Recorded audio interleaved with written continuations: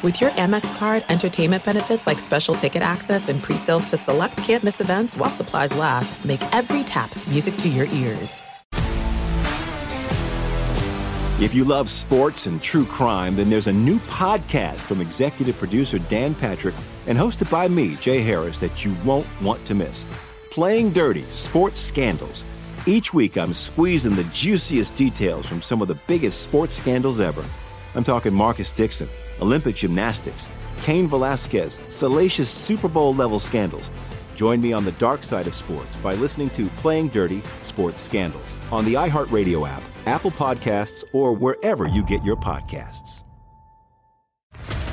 What's up, everybody? This is Stephen A. Smith, host of the Stephen A. Smith Show podcast. Tune in every Monday, Wednesday, and Friday at the very least as I bring you all new episodes that feature the biggest headlines in the world of sports, pop culture, business, and I answer your phone calls and respond to your tweets. You'll hear my unfiltered opinions and straight-shooter interviews with top celebrities and game changers.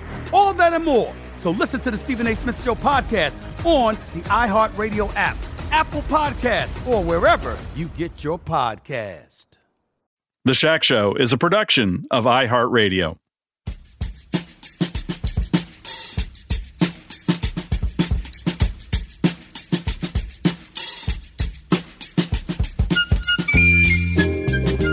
One of the things I hope to do with the Shaq Show is to react to news, to analyze something that goes on in the world. And while we don't have a whole lot of that happening in the world of golf right now, we did receive the exciting word that Marion Hollins, and this is exciting, by the way, for us historians and lovers of the game.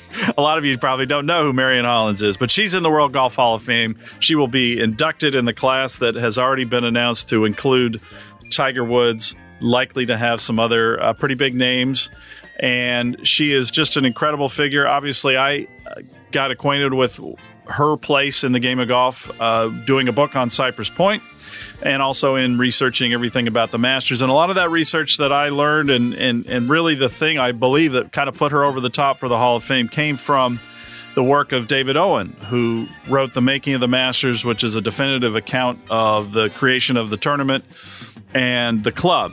It's an incredible book. It's incredible what he was able to share in that book. And I am very pleased to be joined by him now. And David, I guess the thing I want to know, first of all, is did you know anything about Marion Hollins when you began this project of researching the book? No, I knew nothing about her. And it was while I was doing research on the Making of the Masters. I came across her name in some old correspondence and just started looking around. And everywhere I looked, there was something even more interesting. And she had this an amazing life. She was a terrific amateur player. She won the women's amateur when she was 28, I think, and she had come in. She'd been the runner-up a few years before that, and then when she had all these crazy things, like she raced cars. Sometimes she was the only woman in the United States with a men's polo handicap, and she had this. She loved golf, and in the 1920s, she founded a club on Long Island called Women's National Golf and Tennis Club. The men at a nearby country club on Long Island that apparently got tired of playing with their wives, and they threw them out of the club. And so a group of those wives and other wealthy women, led by Hollins, created their own club, and they hired. It was nice. Yeah. It was, I think Stanford White designed the clubhouse or redesigned it. And, it's either Seth Rayner or Deborah. It was Deborah Emmett. Yep. Deborah Emmett designed the course. Yep. And it was with help from Hollins. And it was meant to be, a friendly course for women. Men were allowed to play there, but only, as guests. And one of the many interesting things that she did, the head pro at Women's National was Ernest Jones, whom she had met in England. And Jones was his most famous book is Swing the Club Head. He'd lost a leg in the First World War, and it made him rethink the golf swing, and decided that all the sort of body stuff wasn't important. What you had to do was you swing it. You have to swing the club. And he would demonstrate that by tying his pocket knife to to a pocket handkerchief and swinging it back and forth. And he had a huge impact on golf instruction, and was cheap. As far as Americans are concerned, Hollins had discovered him. She also discovered Alistair McKenzie, probably. She was hired by Samuel F.B. Morse, who had bought this huge piece of property on the Monterey Peninsula, and she was helped him develop it. And it's the piece of property that has what's now Pebble Beach Golf Club on it. And the property that she took charge of, Seth Rayner had been hired to design the course, and then he died. And so Hollins replaced him with Alistair McKenzie, and that's the Cypress Point Club. And McKenzie credited her with the most famous hole on that course. The par 3 16th, where you have to hit your tee shot 200 yards over, from cliff to cliff over the water. Rayner thought that it was an impossible shot. Hollins disagreed. She teed up a ball and hit it successfully to the other side. And, it's one of the great holes in golf. Yeah. Mackenzie credited her with its design. And when Bobby Jones in 1929, he was expected to win the U.S. Amateur. He was winning everything at that point, and he was the medalist in the qualifier. But then he was beaten in the first round unexpectedly by the last qualifier, Johnny Goodman. And so he was in California with nothing to do. He played around at Cypress, which had opened the year before. He'd never seen it before, and he loved it. And then Hollins invited him to play with her in an exhibition match at Pasatiempo, another club that she had founded near Santa Cruz. And he did, and he loved it. And while they played, Mackenzie, who had designed the course, walked along with them. And that was how Jones and Clifford Roberts were just at that point talking about, they were beginning to think about building a golf club someplace in the South. And the obvious choice for the architect would have been Donald Ross, who expected to get that commission, I believe. He was considered. You found that? I'm trying to remember. I think that's true. Yeah, I think that's true. Yeah. And he was, it's just like he would be on anybody's list. And right. And I read, you never know what to think about these things, but that you read that he was disappointed later that he hadn't been. But at any rate, from that point forward, Mackenzie was not as well known then as he is now. He designed a couple of courses in England, and he was basically a newcomer until Jones, in a very short period of time, played these two courses. And they're Cypress is incomparable, and Pasatiempo was terrific. Pasatiempo also had a number of features that appealed to both Jones and Roberts initially. It had riding trails. It had tennis courts with clay imported from France. There was a beach club. There was, and it was a real estate development, which was not something that happened then. Hollins had hired Olmsted Brothers, the landscape architects, to create a development plan. And there were building lots all around the course, one of which Mackenzie built a house on. So all of these ideas in the original plan for Augusta National, they were all there. Jones and Roberts hired Mackenzie. They hired Olmsted Brothers to make the development plan. Initially, they were going to build two golf courses, one for men and one for women. It was going to be a huge new clubhouse. There were going to be riding trails and tennis courts, all these things that were very close copies of what Hollins had done at Pasatiempo. And there were going to be homes around the rim, right? Oh, yeah, right. Yep. Right, yeah. Olmsted Brothers created, there was a map. And this is the thing that people never believe. You could, for very little money, you could have bought, not only could have joined the club for $350, then dues of $60 a year or whatever it was, but you could have bought a good-sized building lot overlooking, the 10th fairway all around the course. And in all the time, there was only one buyer. It was a member who bought 3 lots beyond the first, just beyond the first green, and he built a huge house back there that was there until the 1970s. When the club finally got it back and tore it down. And the last thing Clifford Roberts did before he took his own life was to be led by a waiter out onto the first tee so he could look up the first fairway and assure himself that that the old Harrison house had been torn down, which by then it had. But you show people a picture of that first green. It's this big house right behind it, and Roberts in his book made it sound as though, well, we thought we might sell building lots around the course, but we changed our minds. But they tried really hard for 20 years to sell those lots. They were nobody wanted to buy them. They considered leasing them. In the early after the war, they decided to try to make a kind of a middle class suburban residential development where the par 3 course is today. They cut rough roads. They had lots marked and everything like that. They showed it to local real estate agents. Nobody wanted it. There was one local real estate guy made them sort of a lowball offer. Roberts found it insulting. And then by then, in the early 1950s, so they've been trying for 20 years to sell building lots. But by then, in the 1950s, the Depression was over, the war was over, the economy was rebounding, and the club was really for the first time in decent financial shape, and they didn't need to sell real estate, so they stopped.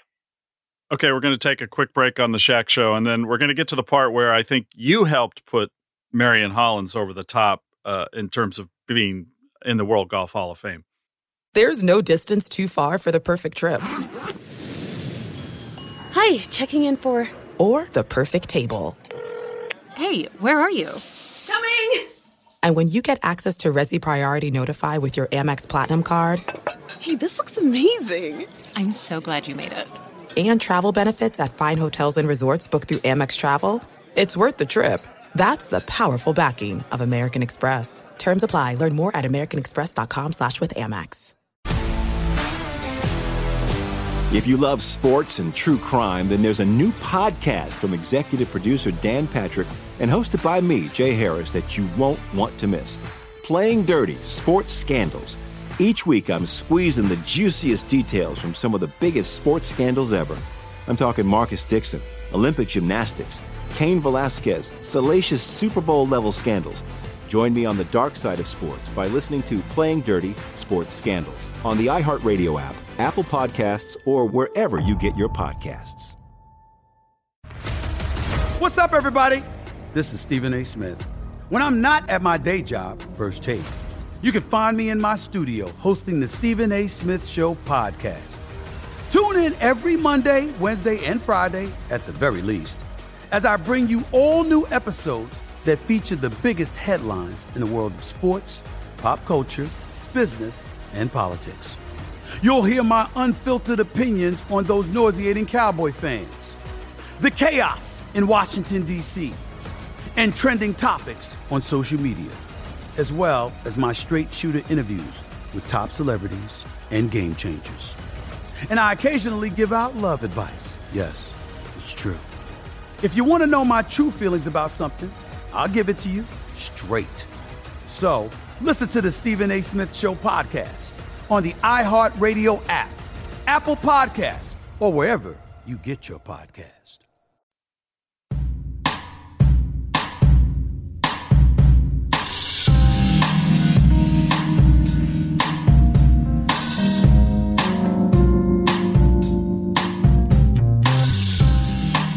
All right, we're back. David, in your book, The Making of the Masters, the final piece, I think, to sort of the Marion story, and even though everything you've just laid out makes her worthy of being in the World Golf Hall of Fame already, in your research, you found that Dr. McKenzie sent her in lieu of himself at some point during the construction. Now, he was there quite a bit during the construction, but he was having trouble getting paid. Right. And as I read it in your book, part of the reason he sent Hollins was he didn't want to go. And part of it was because he trusted her and because she had already had such an influence on the building of Augusta National. Yeah, it's true. McKenzie's original fee was, I think it was $10,000. They cut it to $5,000, but he never got even that. I mean, right. I don't know what they paid him. He couldn't afford to go, and he would write begging letters practically to Roberts. I'm reduced to playing golf with one club and a Woolworth ball, this kind of thing, that he and his wife were gathering firewood around their house to try to keep body and soul together. And he didn't have any money, and the club didn't have any money. I mean, you look at the old account books; they owed money to everybody. And still in 1934, when the first tournament was held, this really nice program with all these advertisements in it.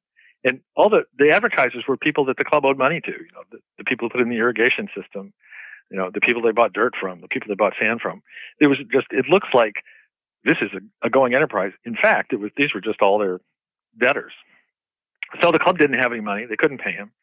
At one point, Mackenzie wanted some some kind of cheesy notes that he would then try to sell at a discount, some loan, and Hollins helped him with that, and he got a little bit of money from that. But anyway, Hollins at that point, she was rolling in it. She discovered oil. The money that she put into her fortune that she spent on Pasatiempo, she had money, so she came and looked. Roberts was upset, not because of her necessarily, but because he wanted Mackenzie there. Right. And Mackenzie never saw the course finished. He was never there again. But anyway, Hollins reported that she liked it a lot. She didn't contribute to the design, but she assured Mackenzie that his ideas were being carried through. So, David, the last thing I wanted to ask you about related to Marion and Augusta and Clifford Roberts was, I think, the thing that we lose a little bit in thinking about this, or we easily forget, is that she was a woman doing this at a time really telling a lot of men with pretty big egos how to do something, how to get it done, how to finish a project. And then I think what your research did was bring together what she did as a visionary, as a producer, and bringing all these great minds together. Is that something in your research of Augusta you sensed was difficult for Clifford Roberts? I don't think it was for Bobby Jones, right? Yeah, I don't know. They both. I think her main contribution to Augusta National, her real contribution to Augusta National, was she created the template that they followed. Yeah. Pasatiempo was what they wanted when they started out. That was what they wanted. They used the people that she had used, so they didn't hesitate to follow the example of a woman. When she actually came on site, it was a pretty nobody was there. Roberts wasn't there. Jones wasn't there, and she was just basically looking at it and assuring Mackenzie that things were going according to plan. Roberts at that point, he wanted Mackenzie to be there, taking part in it. So I'm not sure how he felt about taking advice or taking counsel from a woman, and I also don't know how much she actually told him. I think mainly what she said was, "It's good. She gave her seal of approval." Right. But she was, but it was there are two things that are interesting. Women's National did fine through the Great Depression. And Pasatiempo sort of, and much better. They did much better than Augusta National did initially. But it's Augusta National that survived. Pasatiempo ended up, it went into receivership, or it was. And Women's National, when the war came along, the women basically decided that they didn't want to keep it going, and it was Augusta National that persisted with this kind of stubborn determination to survive these amazing setbacks. And part of it is that Hollins, in the end of her career, she had this automobile accident. She died young. So this sort of powerful personality that she was it ceased to be there. And these projects of hers, Pasatiempo was an incredibly ambitious project. And the war killed it. And, but I think that what's interesting is partly that she's unique. Think of who is name another woman who had this kind of visionary, successful golf course development record. And it may just be that, as with Women's National, when times got really tough, the women decided, the women who were the members of it, who were running it, decided it wasn't worth it to keep going, and it wasn't this kind of insane men's commitment to keeping a golf course alive. Right. But because she wasn't really herself, I think, at the end of her career, and she died. She was like 51 when she died. Yeah. So we didn't get the full Marion Hollins, but boy, when she was active, she was remarkable. In all these different fields, and she was a great athlete. And then she was, Pasatiempo was the movie stars all hung out there. It was the idea of golf surrounded by a real estate development was new, and she brought Ernest Jones to the United States, and she basically discovered Alistair McKenzie. Any one of those is a major contribution to the history of golf, and they all came from her. Yeah, there have been very few real superstar developers, and we have Mike Kaiser today, but there haven't been many who really understood how to bring all these different people together and trust them and use their visions. So that impact on Augusta National is profound, and obviously in the places that she's left behind, because so few people even know that Cypress Point and Pasatiempo were real estate developments. They're so well done that you don't think about it in the way you think about it when you go somewhere else. You mentioned the war.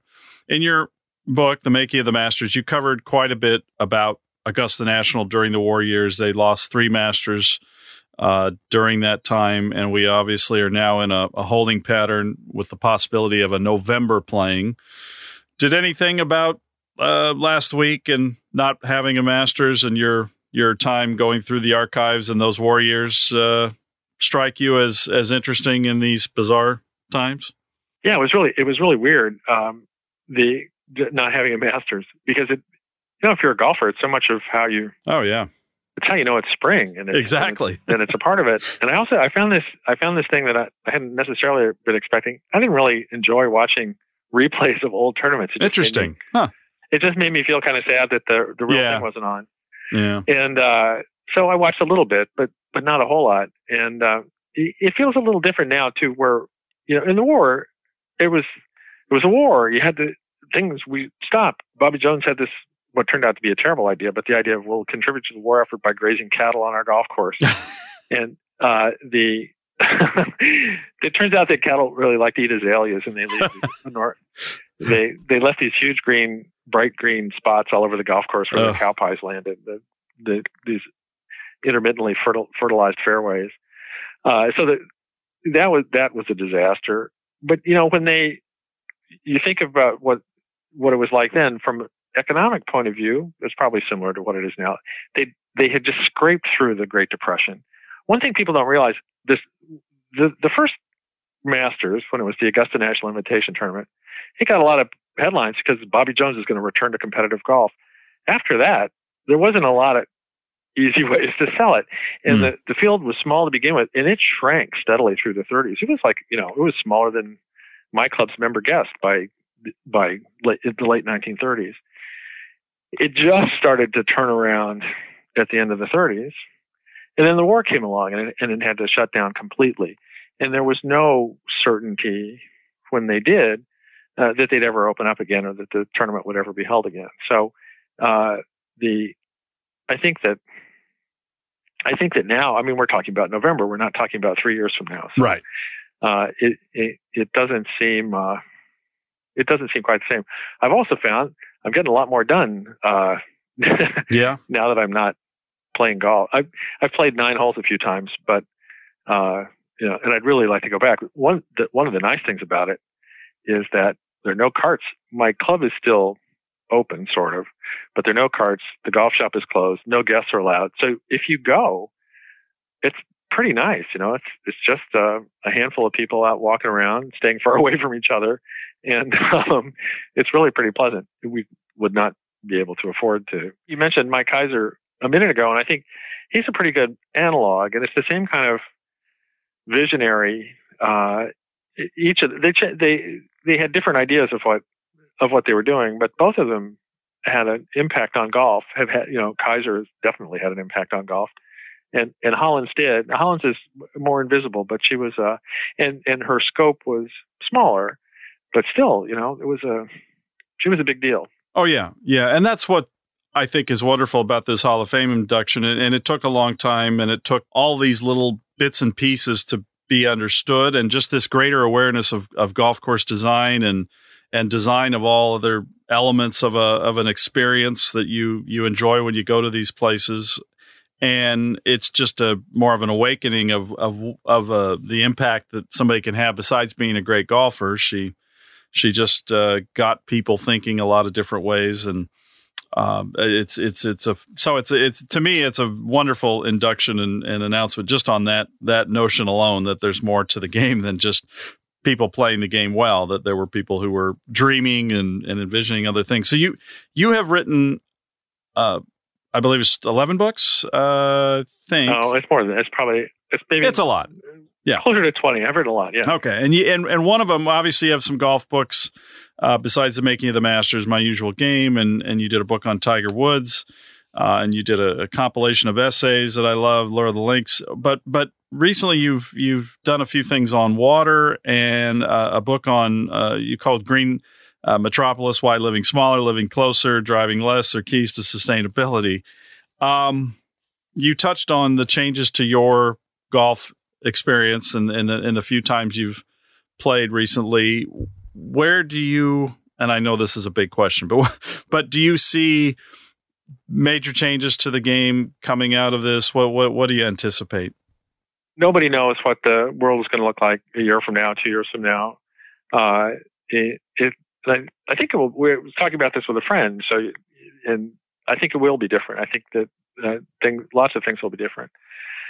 Golf, I've often thought, just in terms of, for environmental reasons, golf would still be fun if it were less over the top than it is now. And you think about more the way it is in the British Isles, or has been in the British Isles, where they have advantages that we don't. The game arose there, so it arose to be played in the conditions that exist there. So they don't have to do the same kind of golf course maintenance that we do to create a surface on which you can play golf. But you can play golf and have a great time doing it on surfaces that don't look like carpet.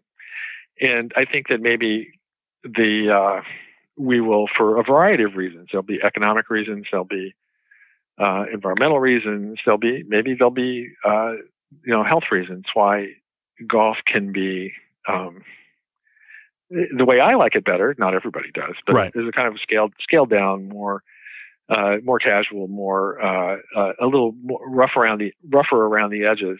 I don't think that would be a bad thing. And one of the things that I've liked the best about one of my favorite Golf Digest assignments I had ever was I went to Scotland and rented a car and had my golf clubs, and I didn't play. I played only courses that I'd never heard of before. And I remember that was a great piece. It was really fun, and I would go someplace and I would play, and then I would say, okay, where should I go next? And I go, we're only 12 miles from Carnoustie. And I said, no, I don't want to play Carnoustie. Tell me someplace I've never heard of before. And they go, okay, you should go here. And the golf that way, where you're not paying $500 for your round, and you don't have all this sort of rigmarole around it, and the vast clubhouses and all this kind of stuff. The little golf course that I belong to in my town, I think that the secret of its success is that we don't have a restaurant. It has a grill, like a barbecue grill out on a little patio, and it has a kitchen, but it's like a kitchen in your house, and there's no. It just makes it. It's just a golf club, and to me that's incredibly appealing. There are people who hate that, and they wish that it had all kinds of other activities along with it. But that's a scaled down role of golf would be.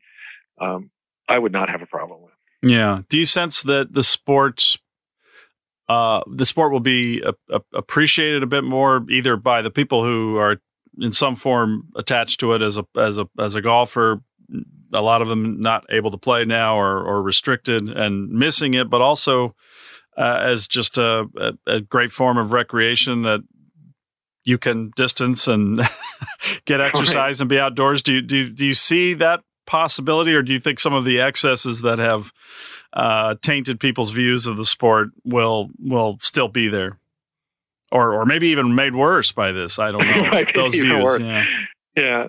People don't.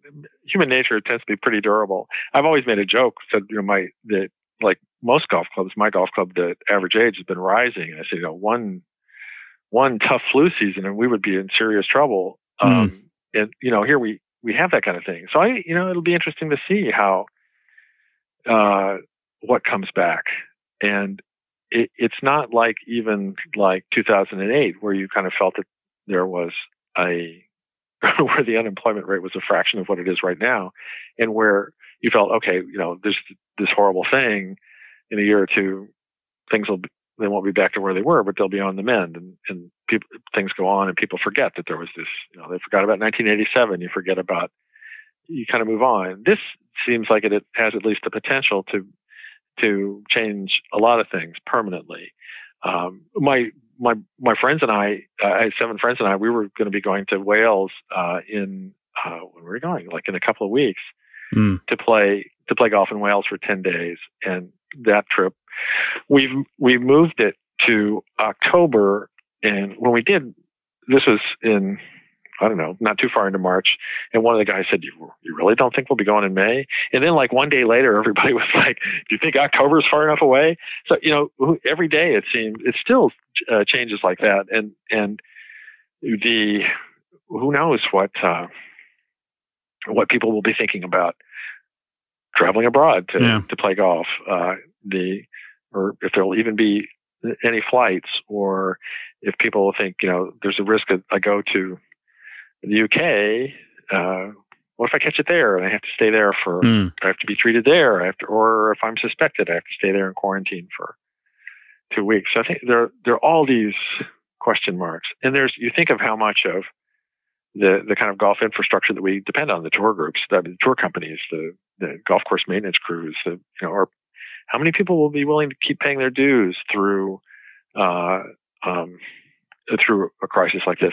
Luckily at my club, you have to pay all your dues up front. And the deadline was like right before Connecticut shut down. So everybody was already in, but there's so many committees I'm glad I'm not on. And one of them is I'm glad I'm not on the board of governors of the club. And so many people who are having to make decisions based on not a whole lot of solid information. Why Wales? May I just ask from a golf point of view? Not that I don't mean that as an indictment on Wales, because I've never played some of the courses there, and some of them look incredible. I'm just as a golfer, I'm curious how you guys picked that. We've been everywhere else, and there are all these lithium pictures. There are all these links courses up up the coast. Amazing, and it's less expensive. And we thought, they're not going to be as many people. One thing that it was not why we did it, but it turns out if you have to reschedule the trip, Wales is a lot easier than the old course. So, the people who are really sweating are the ones who put down a huge amount of money for packages at St. Andrews or at the fancy places, and who knows what's going to happen right to them. With us, I think that they'll be glad to see us whenever we show up, I kind of think. Yeah, absolutely. Well, I will poke around the internet for that story. I remember it well, and I don't know if it's still online anywhere. It's you'll find it out if you go to my website. Okay, perfect. To myusualgame.com. It may be on the other one too. I think you'll find it there. Okay, super. Well, it was Backroad Scotland, I think was what it was called. Backroad Scotland. Okay, great. Well, David, thank you so much for this impromptu conversation to discuss this lovely news about Marion Hollins, and I hope you stay safe and get to play some golf soon under safe conditions there in Connecticut. Yeah, same to you. Exactly. We'll play together sometime. We'll play over Zoom or something like that. Thank you, David. Okay. Thank you, Jeff. Hey, quick break here. Let's hear from our sponsors. There are some things that are too good to keep a secret. Like how your Amex Platinum card helps you have the perfect trip. I'd like to check into the Centurion Lounge. Or how it seems like you always get those hard-to-snag tables. Ooh, yum. And how you get the most out of select can't-miss events. With access to the Centurion Lounge, Resi Priority Notify, and Amex card member benefits at select events, you'll have to share. That's the powerful backing of American Express. Terms apply. Learn more at americanexpress.com/withAmex. If you love sports and true crime, then there's a new podcast from executive producer Dan Patrick and hosted by me, Jay Harris, that you won't want to miss. Playing Dirty: Sports Scandals. Each week, I'm squeezing the juiciest details from some of the biggest sports scandals ever. I'm talking Marcus Dixon, Olympic gymnastics, Cain Velasquez, salacious Super Bowl-level scandals. Join me on the dark side of sports by listening to Playing Dirty: Sports Scandals on the iHeartRadio app, Apple Podcasts, or wherever you get your podcasts. What's up, everybody? This is Stephen A. Smith. When I'm not at my day job, First Take, you can find me in my studio hosting the Stephen A. Smith Show podcast. Tune in every Monday, Wednesday, and Friday, at the very least, as I bring you all new episodes that feature the biggest headlines in the world of sports, pop culture, business, and politics. You'll hear my unfiltered opinions on those nauseating Cowboy fans, the chaos in Washington, D.C., and trending topics on social media, as well as my straight shooter interviews with top celebrities and game changers. And I occasionally give out love advice. Yes, it's true. If you want to know my true feelings about something, I'll give it to you straight. So, listen to the Stephen A. Smith Show podcast on the iHeartRadio app, Apple Podcasts, or wherever you get your podcast.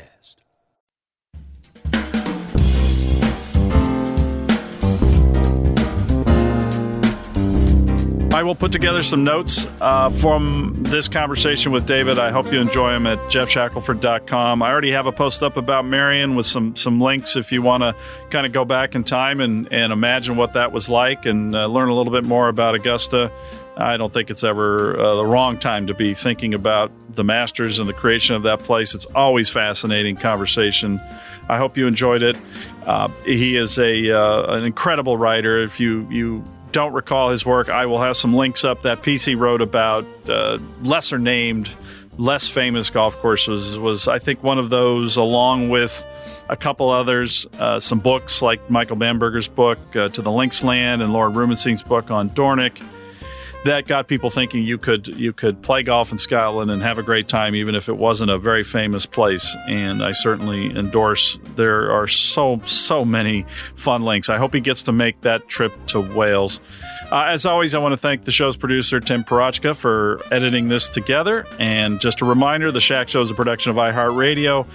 And as you know, for more podcasts from iHeart, visit the iHeartRadio app. It's a super app, gives you great notifications, or, of course, Apple Podcasts, or wherever you listen to your favorite shows. We'll be back soon with another episode of The Shack Show.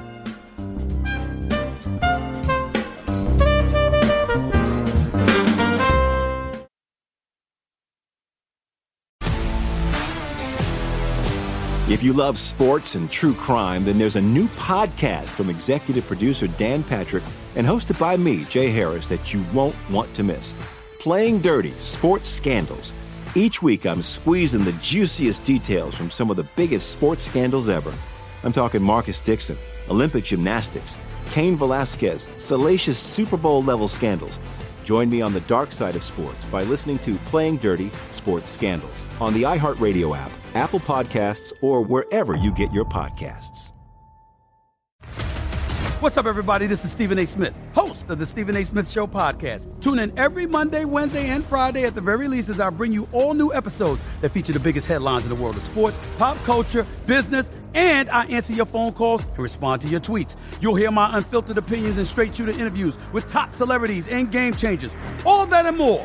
So listen to the Stephen A. Smith Show podcast on the iHeartRadio app, Apple Podcasts, or wherever you get your podcast. I'm Hannah Storm, and my new podcast, NBA DNA with Hannah Storm, chronicles my 6 decades in professional basketball. From growing up in the sport to becoming one of sports TV's first female broadcasters. Join me as I dig deep into the game's history, unearth some wild stories, and talk to my friends from the world of basketball, from Dr. J to Charles Barkley. It's been a wild ride, and now I get to take you with me. Listen to NBA DNA with Hannah Storm on the iHeartRadio app, Apple Podcasts, or wherever you get your podcasts.